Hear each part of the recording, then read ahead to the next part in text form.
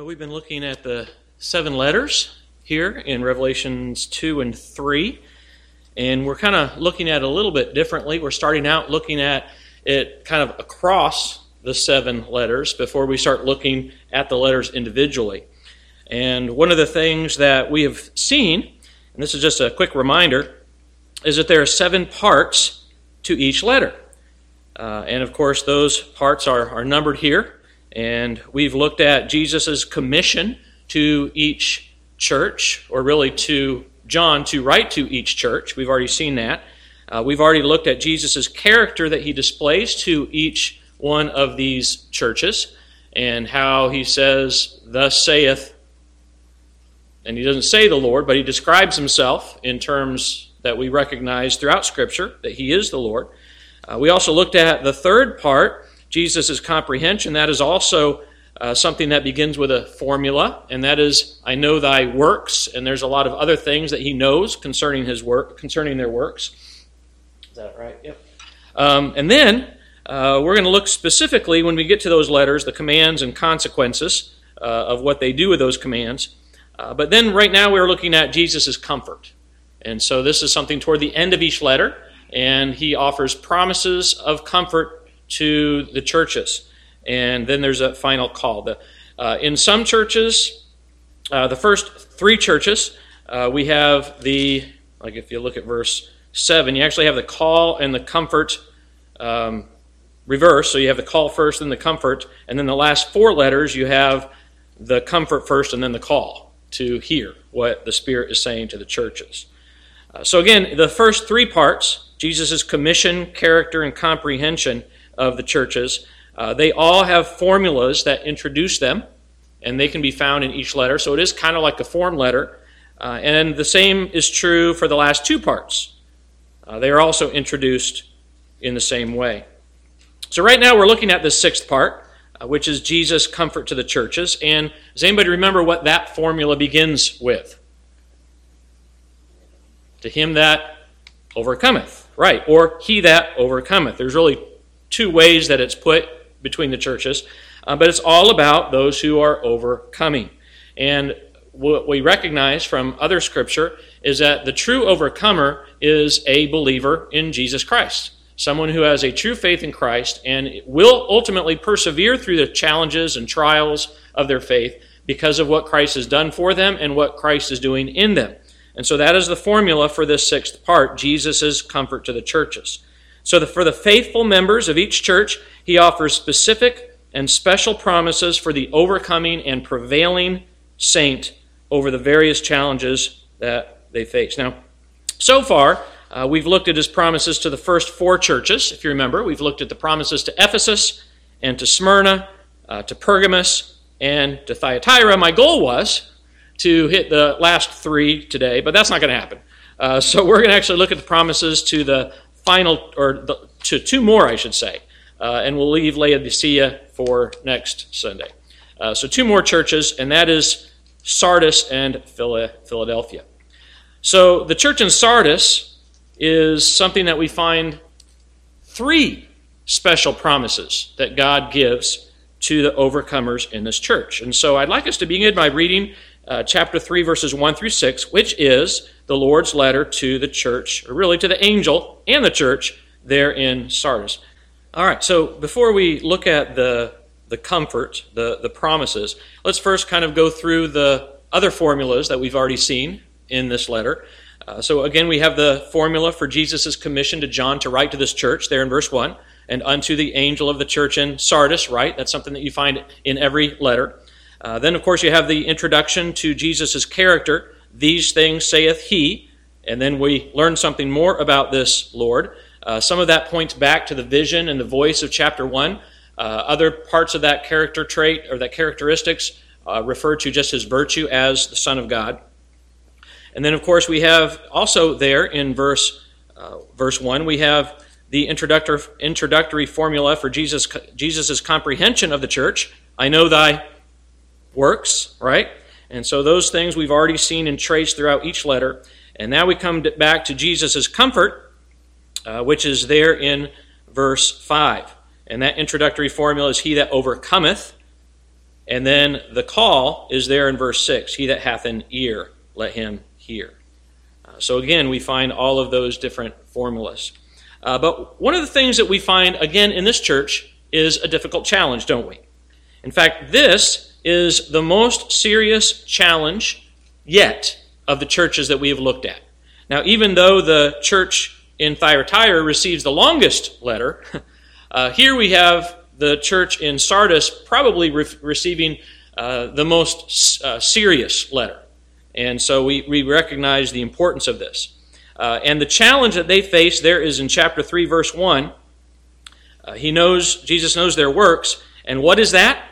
That thou hast a name that thou livest and art dead. Now, that would be a very serious issue for any church, to have some kind of name that they're alive, and yet in reality they are dead.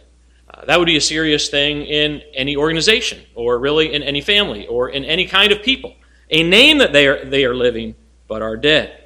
But even though this church does have a serious, difficult challenge, there was still hope for this church. And that's why, beginning in verse 5, he offers 3 promises of comfort to those who overcome. And again, who is it that will overcome, ultimately?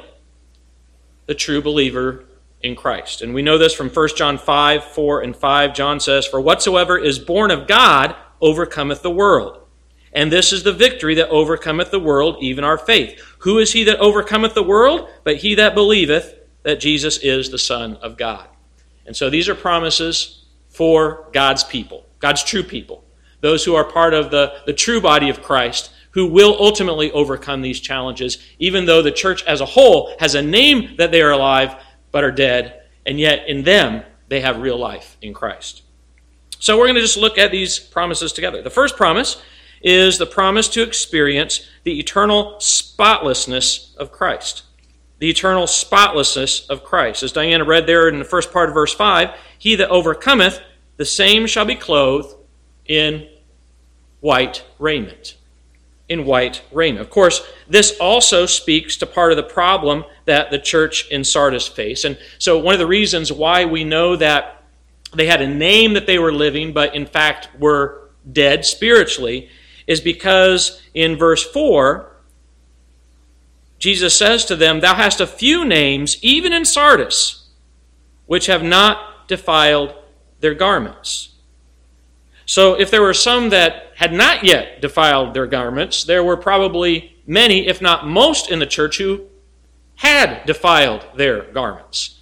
And of course, we know that those garments are not just the physical clothes that they were wearing. Here is a symbolic term for some of the issues that they were facing. And those garments were soiled garments.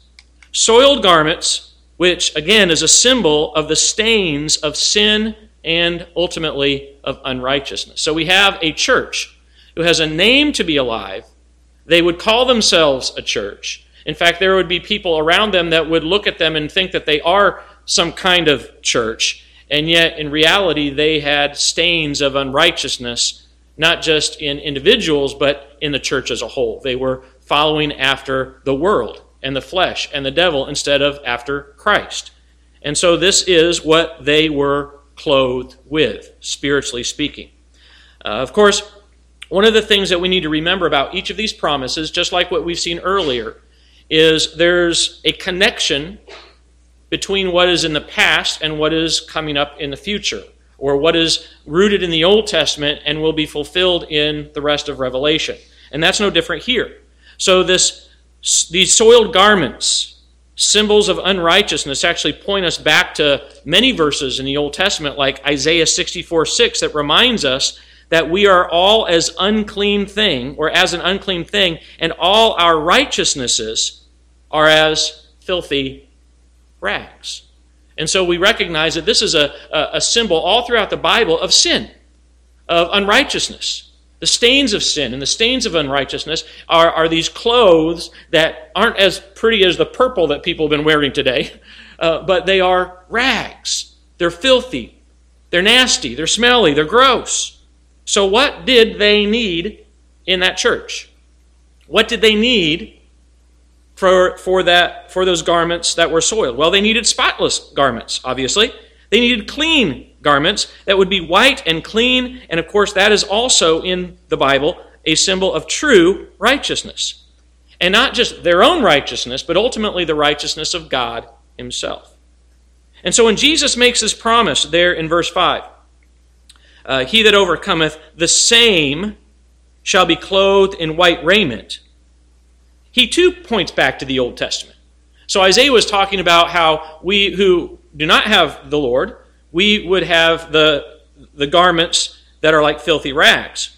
But when you overcome through faith in the Lord Jesus Christ, you're going to be given this righteous garment that God himself possesses. In Daniel chapter 7, verse 9, again, Daniel is seeing a vision of God. And he describes not only God's head and hair as white like snow, but he also says that God's garment was white as snow itself. And so again, we have this picture of righteousness and perfection. And that was because of his own purity and absolute spotlessness. So that is what that church there in Sardis needed.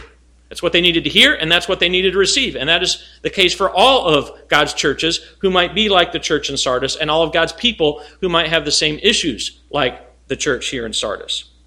So we point back to the Old Testament. But then the fulfillment of this promise can be seen in Revelation itself. So Jesus himself says, I will give you this clothing in white raiment if you overcome, if you believe in me, if you trust in me. And the fulfillment is seen also in Revelation. In fact, if you keep your finger here, go with me, go forward to chapter 19, verse 8. And there in that verse, we find the bride of the Lamb is seen to be arrayed in fine linen, clean and white. For the fine linen is the what? The righteousness of the saints. Now, again, that's not talking about our righteousness per se. It's rather the righteousness of God that he enclothes us and enrobes us in so that we will be spotless forever before him. And then jump down to verse 14 of that same chapter. And here at the second coming of Christ, the glorious return of Christ, here we have the armies of Christ joining him at his return upon white horses, clothed in fine linen, white and clean. So there in verse 8 of chapter 19, clean and white. Here in verse 14, white and clean. And it all brings us back to that promise that Jesus gives to the church in Sardis for those who had not soiled their garments. He gives them the promise as they overcome to clothe them in white raiment. What a promise.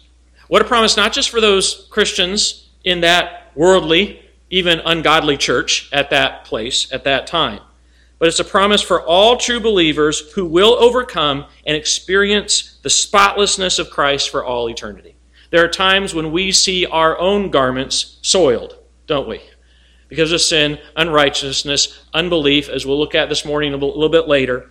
But in the meantime, even though that's something that is promised to us and something that we will receive,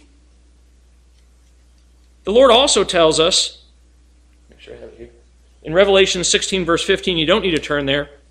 In the meantime, even though we're waiting for that spotlessness, he says, blessed is he that watcheth and keepeth his garments, lest he walk naked, and they see his shame. So in one sense, we have that final garment that is in our future, and yet we also already have that garment placed around us. The justifying righteousness of Christ belongs to us, and now, through his grace, through his Spirit, he sanctifies us to be even more pure so that we can wash those filthy garments that we wear in this life in the blood of Christ so we become more holy and more pure, more like Jesus himself. And that's why here and now we need to keep those garments as clean, as white, and as spotless through his grace, through his power, through his help as we possibly can. So what a glorious promise to this church that needed the spotlessness of Christ. And that, of course, is for us as well. The second promise, if we go back to Revelation 3, verse 5, is the promise to experience the eternal salvation of Christ. Eternal salvation of Christ. So what else will he do for the overcomer? Again, verse 5, he that overcometh, the same shall be clothed in white raiment. And of course, that takes us backward and forward to the fulfillment of that. And the second promise, I will not blot out his name out of the book of life. And that's the second promise. Now, elsewhere in Revelation, we learn that this book of life is an eternal record. It's an eternal record that was recorded even from the foundation of the world. And this is referenced in chapter 13, verse 7, and especially in chapter 17, verse 8. We'll look at those here in just a moment. But we learn that this book of life is an eternal record that was recorded from the foundation of the world. Now, this book of life is also something that's referenced throughout Scripture, isn't it? It's something that we find both in the Old Testament and in the New Testament. And the first mention of such a book is in Exodus chapter 32. So again, with this promise, we're pointed backwards to the Old Testament, and then we'll be pointed forwards to the fulfillment. All right, so if you want to keep your finger here, go back with me to Exodus chapter 32. And in that passage, this is right after the golden calf incident, if you remember. And of course, that was a grievous sin, right? I mean, Moses was up in the mountain, and God was giving him the 10 commandments, and one of those commandments was, thou shalt not make any god. No idol. Nothing. No image. And so what were the people who were being led by Aaron, what were they doing at the bottom of the mountain? They're making an idol, a golden calf. And of course, that incensed Moses. That incensed God also. But Moses also had a tender heart for his people. And if you look at verses 32 and 33, Moses actually intercedes for his people. So even though this is not described here as a book of life, we still have the same idea in Revelation of being blotted out of a particular book. And certainly this is probably the same idea that John is talking about, Jesus is talking about here in Revelation 3. So if we head back there, Revelation 3, so here Moses is interceding for his people. He asks God, if he will not forgive their sins of idolatry, that he would blot his name out of the book that he has written. Again, there's an eternal aspect of this book. But of course, God answers Moses and says, I will not do that, except for those who have sinned against me. Now, even though the book of life is mentioned here in the church of Sardis, the letter to the church in Sardis, it's meant not to be a discouragement, but rather an encouragement. Even though it's meant to be a promise of comfort and a promise of ultimate salvation, the use of that idea of blotting out the name, here in this letter and in Moses' prayer has caused a lot of discussion about the book of life. So what kind of book is this in which Jesus says, I will not blot out his name out of the book of life? Well, there's a couple of suggestions as far as what this book would refer to. First, it may refer to a book with the names of everyone who will live physically recorded in it. And certainly that is something that can be seen possibly in Moses' prayer there. And so ultimately, those who would hold this suggestion is that when a person dies without saving faith in Christ, their names are then blotted out by Jesus himself. So here's a record book recorded from eternity past, before the foundation of the earth, that have a record of everybody who's living, and then when they die without Christ, that name is blotted out. And so the names are only in the book of life based on this suggestion in a conditional way. So it's not a permanent record, it's a conditional record. However, there are some challenges to this suggestion, and that is what I mentioned earlier, in that in the passage that we'll look at here in just a minute, in chapters 13, verse 7 and chapters 17, verse 8, we actually find people who are physically alive whose names are not written in the book of life. So it wasn't waiting for them to die. It was already there. So in fact, go back with me now to Revelation 13, verse 7. So here he's talking about the people that will worship the beast. And it says that, picking up there in verse 7, it was given unto him to make war with the saints and to overcome them, and power was given him over all kindreds and tongues and nations, and all that dwell upon the earth shall worship him. And who are those who will worship this beast? Whose names are not written in the book of the life of the Lamb slain from the foundation of the world. Now, obviously, the phrase slain from the foundation of the world refers to the Lamb And so this may not necessarily be referring to an eternal book, people might say. But if you go back to chapter 17, verse 8, we see that the book itself is an eternal book. It says that the beast that thou sawest was and is not, and shall ascend out of the bottomless pit, go into perdition, and they that dwell on the earth shall wonder, whose names were not written in the book of life. From when? From the foundation of the world, when they behold the beast that was and is not and yet is. So there are some challenges to this suggestion or this idea that it's just a book of all living, and then when they die without Christ, their names are blotted out, because we have people here in Revelation that are living whose names are not in the book of life. In Philippians chapter 4, verse 4, Paul even talks about how there are some brethren whose names are in the book of life.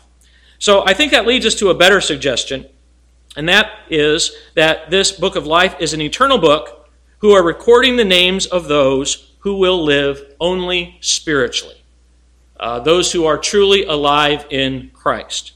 And so the names that are recorded there are those who will believe in Christ based on the election and foreknowledge of God that we read about elsewhere in the New Testament. And so when he is talking about blotting a name out of the book of life, if we head back to Revelation 3, he's not saying that it can be blotted out. He's not saying that there's a possibility that it can be blotted out. He's simply saying that it won't be blotted out forever. And so there should be a reason why he would even mention this to these Christians there in the church in Sardis, to the overcoming Christians there in the church of Sardis. And I believe the reason why he would mention it can be found in the setting of their own church, because history bears this out. In ancient Roman cities like the city here in Sardis, there were books. There were ledgers of all the names of their living citizens. And of course, that is something that we even have today. We have a census, right? Now, not necessarily are names blotted out of the census when they die, but over time, you learn who is living, who has died, how your population is growing or declining. But in those Roman cities, their names could be removed, and their names could be erased and blotted out upon death or even upon criminal behavior. So if you were a citizen of a city and you had disobeyed their laws, you could have that citizenship revoked. We kind of see that even in our own laws, where if someone has broken a law and is a felon, they lose their right to vote in the community. And so again, we see some similarities there. But what Jesus is telling here in the church in Sardis is that their names might have been written in the books and records of men as if they were living. Remember, you go back to verse 1, you have a name that you are living. So maybe they had a church roll, and that roll was having their names as if they were part of the body of Christ, and yet they were actually, in fact, dead, or most, if not many of them, were in fact dead. And he says, you know what? Don't think about the roll and the record that you have in men, in which your names can be blotted out. Because really, there's only one record book that really matters. And that is Jesus' own book of life. And if you are a true believer in Christ, if you truly overcome your challenge here, guess what? This is a book that your name will never be blotted out. And that gives security in the salvation that we have in the Lord Jesus Christ. He's not saying that it can be blotted out. He's saying that it won't ever be blotted out. And that is a comfort even for those who were following the Lord here in the church in Sardis. Maybe there were some that were saying, well, you know what? You're too strict in your interpretation of Scripture. You're too literal in your interpretation of Scripture. You're looking not like us, and so we're going to kick you out. We're going to drum you out of this congregation, this church that has a name that's alive but dead. And maybe some of those Christians were like, what do we do? If our name's not written in the ledger of the church, are we really part of the body of Christ? He says, you don't have to worry about that. If you're following after me, I will never forsake you, and I will never, ever blot your name out of this book, my book, that has been written since the foundation of the world. It's an eternal book. Now, for those who believe in Christ, that is satisfying. That is security. That rejoices our heart. So if their name is recorded in the book of life, what do we know? Well, Jesus said to Martha in John 11:25, he that believeth in me, though he were dead, yet shall he live. And so even if we are physically dead, even if we are persecuted to the point of death, we will still live in Christ. Now, this is important. This is the only record book that really matters because of the consequences of whether you're in there or not in there. Again, pointing forward, in Revelation 20, verse 15, it says, "Whosoever was not found written in the book of life was cast where? Into the lake of fire." So there's only one record book that matters, right? And then in chapter 21, verse 27, concerning the New Jerusalem, it says that there shall in no wise enter into it anything that defileth, neither whatsoever worketh abomination or maketh a lie, but they that are written in the Lamb's book of life. And so if your name's written there, guess what? You have the right to walk in and out of that New Jerusalem and be able to see God face to face. So that is why he tells the church there, again, "He that overcometh, I will not blot out his name out of the book of life." Now, how do you know if your name's written there? How do you know if your name is written in the book of life? Well, the evidence of that is he that will overcome. There's going to be that perseverance in faith over your life as you grow in grace and the knowledge of Christ. There might be falls. There might be times when you trip up. When you look at the trajectory of the Christian life, it's not always straight up, is it? Sometimes it looks like a roller coaster. But the trajectory continues to go closer and closer, drawing near and nearer to the Lord. So the one who is overcoming, as you overcome these challenges through your faith in Christ, that is the proof that your name is written there and will never be blotted out because it will be there for all eternity. And then that leads us back to chapter 3, verse 5, to the third promise to the church in Sardis, and that is the promise to experience the eternal sanction of Christ, or his personal approval and open acknowledgement of his people. So again, 3 promises of comfort to the one who overcomes in the church of Sardis. Revelation 3:5, "He that overcometh, the same shall be clothed in white raiment, and I will not blot out his name out of the book of life." King James has "but." It's actually the word "kai," so it should also be translated "and," indicating that it's a third promise, a third specific promise. "And I shall confess his name before my Father and before his angels." So this is a promise for believers to experience the eternal approval and sanction of Christ. And this promise, again, points back and points forward. This time it points back to what Jesus himself said in Matthew 10:32. Jesus says, "Whosoever therefore shall confess me before men, him will I confess also before my Father which is in heaven." So Jesus says, if you confess me, which is part of being a believer, right? You believe in your heart and then you make profession and confession with your mouth. And as you do that, you have this promise that he will confess you also before his Father which is in heaven. And then here Jesus expands that, and not just before his Father, but for the angels in heaven itself. In other words, Jesus will claim you as his own. He will not be ashamed of you. Now, when we think of the things that sometimes we do in this life, and we think, boy, can't imagine Jesus being proud of me. Yet here we have a promise that Jesus will never be ashamed of you. He will claim you as his own. This also points back to the Old Testament, Malachi 3:17, where it talks about how believers will be mine, saith the Lord of hosts.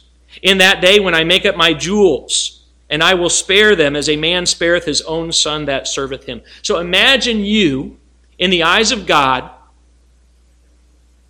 as being one of his jewels in his treasure chest. Now, sometimes we don't think of ourselves in that way.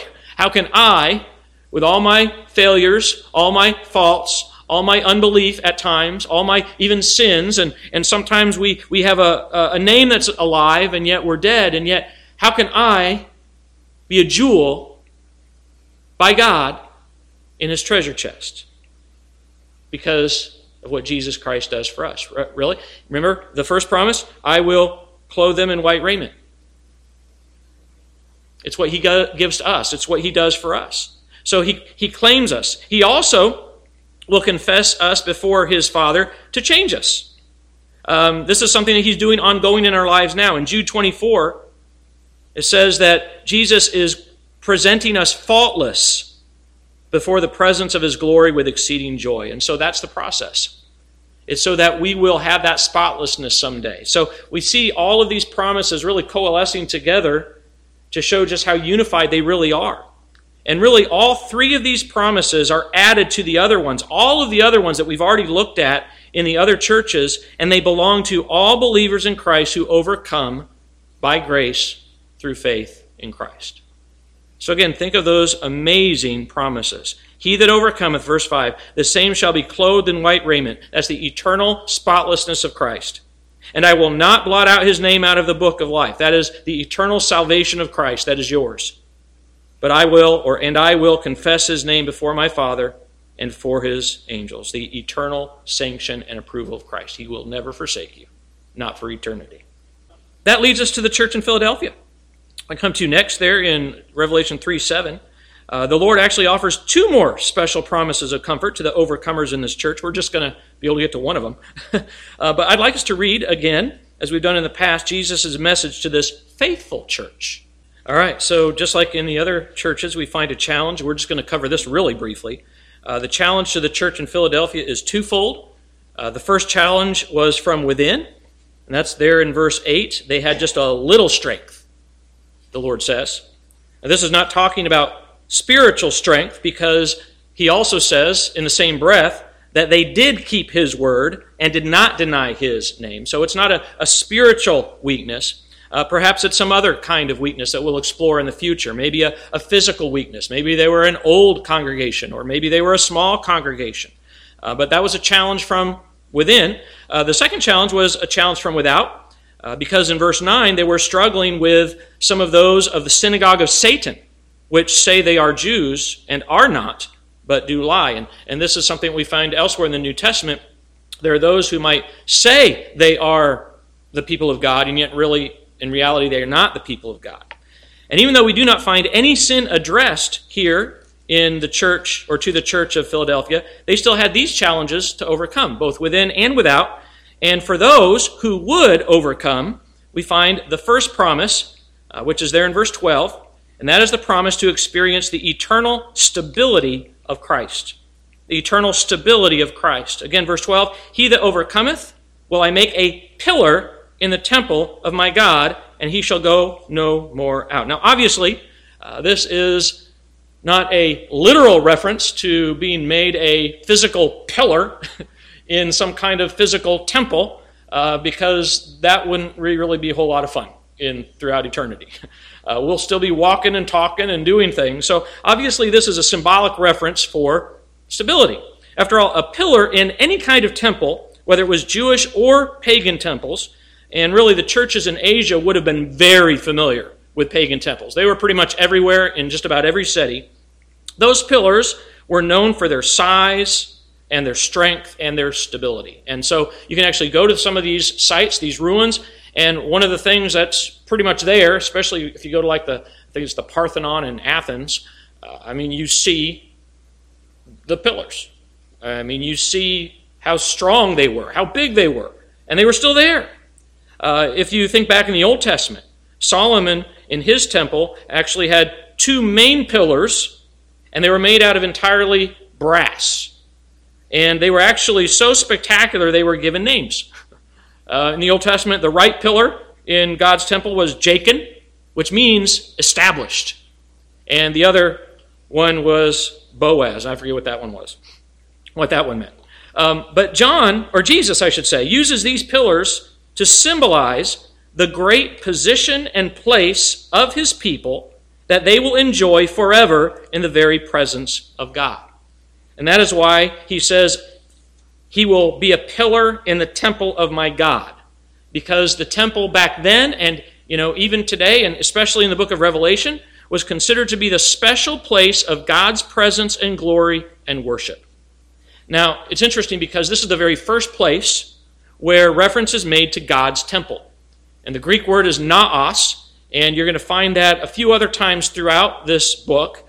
But as we go forward in Revelation, we're going to see that it always, or maybe almost always, refers to God's heavenly home. There might be one place where it may not be referring to his heavenly home. But in every other place, including here, he's talking about his heavenly home. And of course, we know he's not even talking so much about the eternal state because the temple that we find is God himself, right? God is the temple there in that new Jerusalem. And so that's what makes this promise so special. It's because you will be like that pillar named Jacob. You will be established there. You will never fall from that place. You will never have to leave that place. You will be in God's presence forever. And that is eternal stability. What a promise. What a promise. The second promise we're actually going to save for next week, but I will introduce it, and that is the promise to experience the eternal sealing of Christ, which is found in the rest of verse 12 of chapter 3. I will write upon him. And there's three things that he's going to write upon us.